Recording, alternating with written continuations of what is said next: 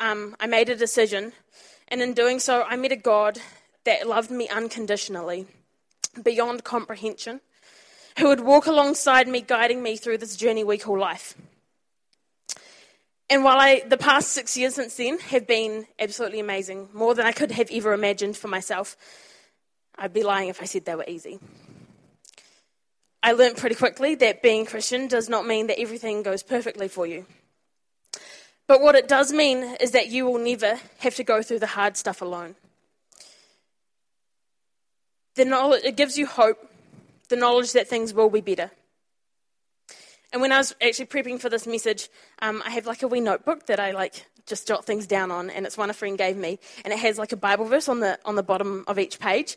And the one for the page that I was writing on was Psalm 146, verse 5, which reads, "Blessed are those whose hope is in the Lord their God." I was like, hey, that's cool. Okay, over the years, I've had my struggles, my ups and downs. We all do. But this year has certainly been the hardest. I want to be real about it, not to be like, woe is me, you should all pity me, I've gone through all this hard stuff, but to give glory to God where it is due, for him being the one to pull me through. By putting my trust in him, I always knew that I would come out the other side, come out being stronger, but only thanks to him. To give a bit more context, I currently work at Vodafone in the call centre in what we call the Fab Tech team. So basically when people have a problem with their internet or their landline or the TV, they call us to fix it. So as you can imagine, not the happiest of customers generally, and it's our job to make them happy. So it can be hard. We're a 24/7 call centre. Luckily, our office isn't quite those long hours, but my hours are certainly not Monday to Friday, 9 to 5, as I'd hoped for hours when I was looking for a full-time job after finishing my uni degree. So it's shift work, but I had all these other commitments, and it's a struggle. When I have youth on a Tuesday night, I have kids on the weekend, I have things at night church, like at night as well as in the morning. I don't have set times that I can't work, and I can't just say, oh, sorry, I can't do that. It's all got to be fair. And then there's times where you just want to hang out with friends, but you can't because you have to be up at work at 6 a.m. or you don't finish till 10 p.m. For example, this past week, actually the next 2 weeks, my earliest finish is about 9 p.m.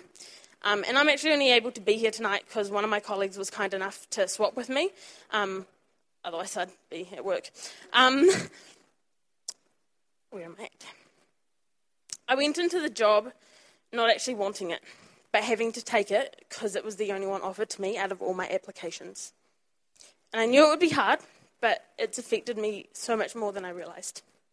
I am thankful for the wonderful people I work with who make it better, and I know that I'm growing a whole lot because of it, but it's still a struggle each day.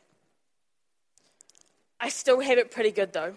I'm really fortunate. People will look at my life and may think it's perfect and I've got it all together. I'm married, working full-time, decent house, still managing to juggle commitments, technically an adult, all that sort of stuff. In reality, I am extremely blessed and grateful for every aspect of my life, one way or another. But my life is far from perfect. You see, I was putting on a show and hiding what was really going on until the facade came tumbling down. I hadn't realised this facade had a whole lot of little cracks in it. And that one conversation would be all it would take to break it. I was covering the fact that I felt like a failure in every area of my life. In my job, in my marriage, my family and my friendships, even my faith. So when the facade broke, I broke with it. And I cried and I cried and I cried. Like now. Come prepared. Waterproof mascara is amazing. Always. The more I thought about my life, the more it hurt and the more I cried.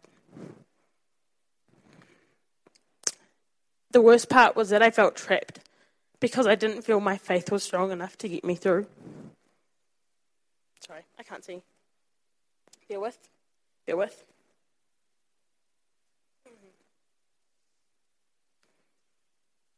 Oops, went too far. Gotta love technology. I learn that every day. Technology's great and it's the worst thing ever.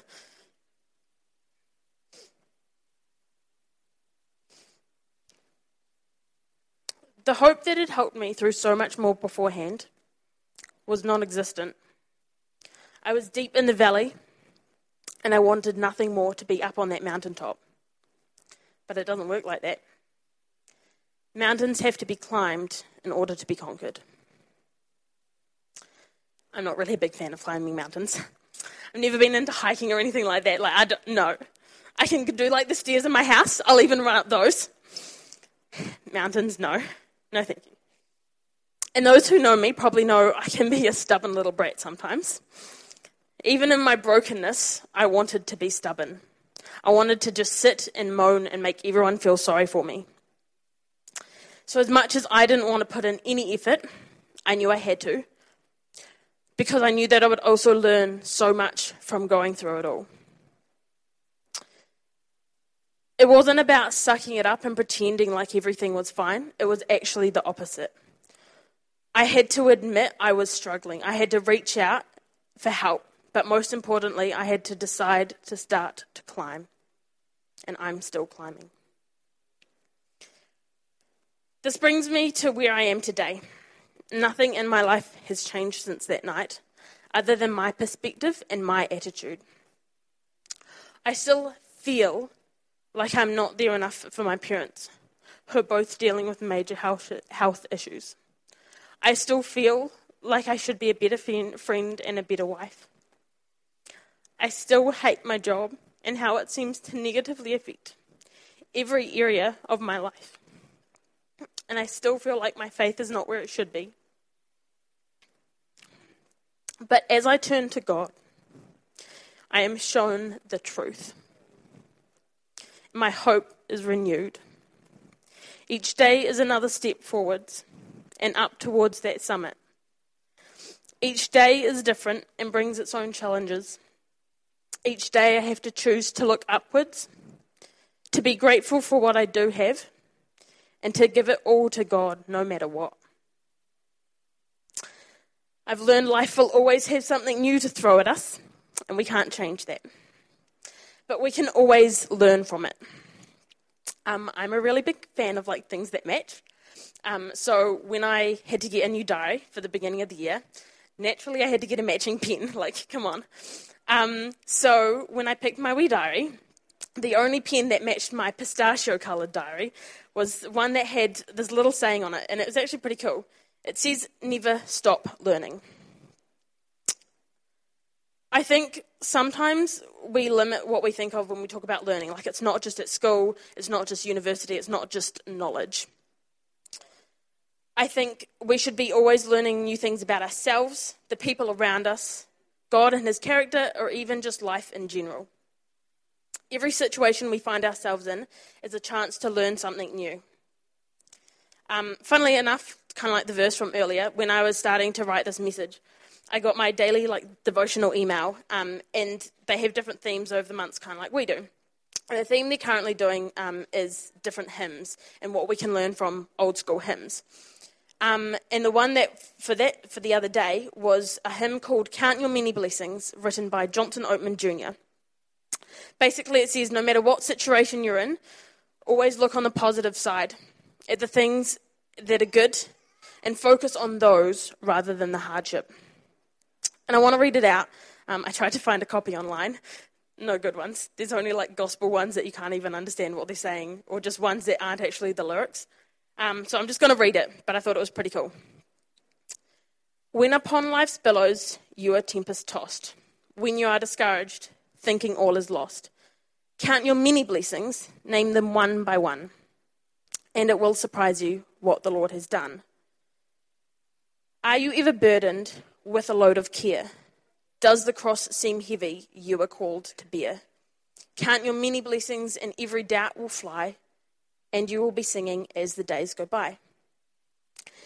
When you look at others with their lands and gold, think that Christ has promised you his worth untold.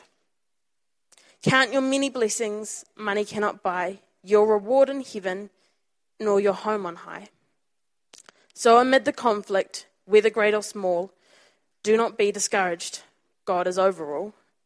Count your many blessings, angels will attend. Help and comfort give you to your journey's end. As I just kind of finish up, some of the other panel members might want to come up. I want to reiterate a few things to leave you with.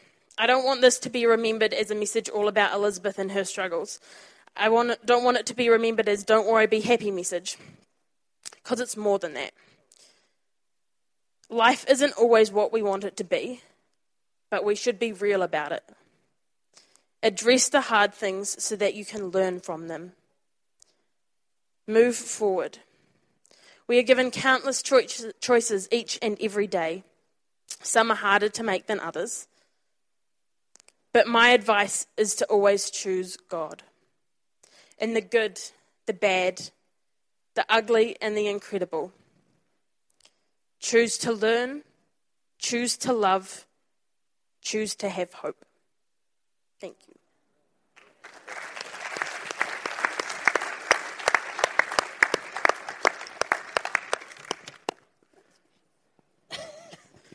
Good evening. Welcome to our Life Talk panel. This is an opportunity for you to really engage with what this idea of I have decided might mean. Maybe you've been coming over the last few weeks and heard 3 or 4 different people present these ideas of I have decided and what it means for them in their faith. So thanks, Elizabeth, for that message tonight and that challenge to continue to climb. I'm sure that for all of us there is something within us that we can go, I have decided where that mountain I need to keep climbing. I'm going to ask you a question just straight off to start off with. And you just finished with a list of always choose. The first one you did was always choose God.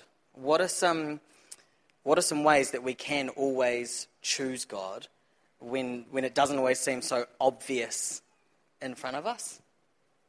I think when you're in that moment and you're kind of lost and you don't really know what to do, like that was where I was at, and I didn't know whether to just call a friend, I didn't know whether to call my mum, I didn't know whether to get Harry to come home, but I was actually like, no, I'm gonna put on worship music and I'm gonna go back to God. And it's when you don't know where to turn, always turn to Him, whether it be that you're not sure what sort of choice to make, whether I don't know, you've got a big decision ahead of you. When you don't know how to make that, go to Him for help. Just kind of in any situation, choose to go to Him rather than to just know that He's there, but actually to go to Him and have Him part of whatever you're going through.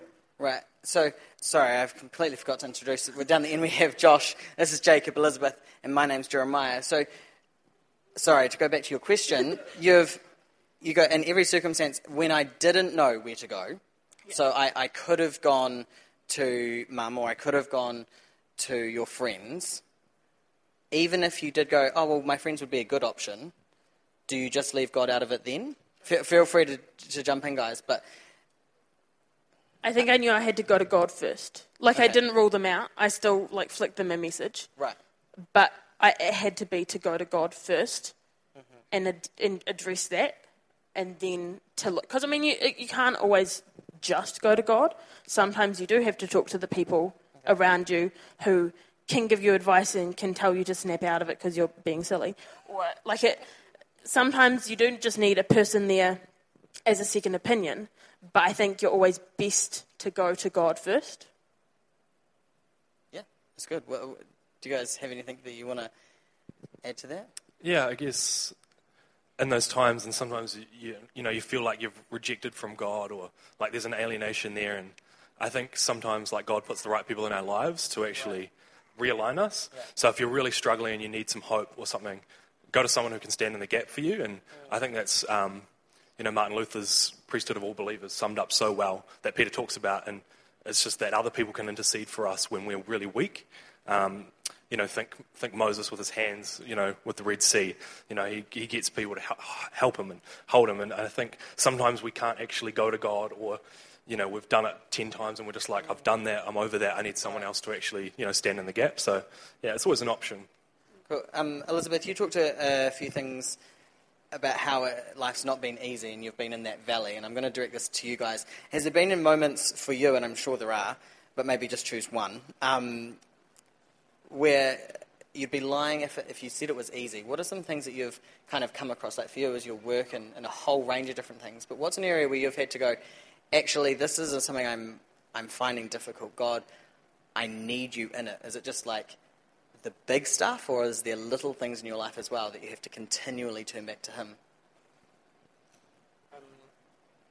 Yeah, I mean, I think there's plenty of situations that you find yourself in. Like there's big ones and there's just small everyday things. Right. And yeah, I think like you were saying, to choose God, and I mean, I think some of the most significant moments of prayer and worship have been the ones that I've the least wanted to go into. Like when you turn up happy and you're pumped on a Sunday, you go to worship, then like it's awesome. But sometimes it's the days where in your room you're like, oh no, like worship's the last thing I want to do right now. That has the most effect. But also, like Josh was saying, like just having people around you when really like you don't feel like you can do that for yourself. To have people like set up around you who are just solid and able to back you up in that makes a massive difference. Yeah. So even when it's not easy, even if we don't want to, we keep doing it anyway. Can it not then become a performance that we're just putting on? Right.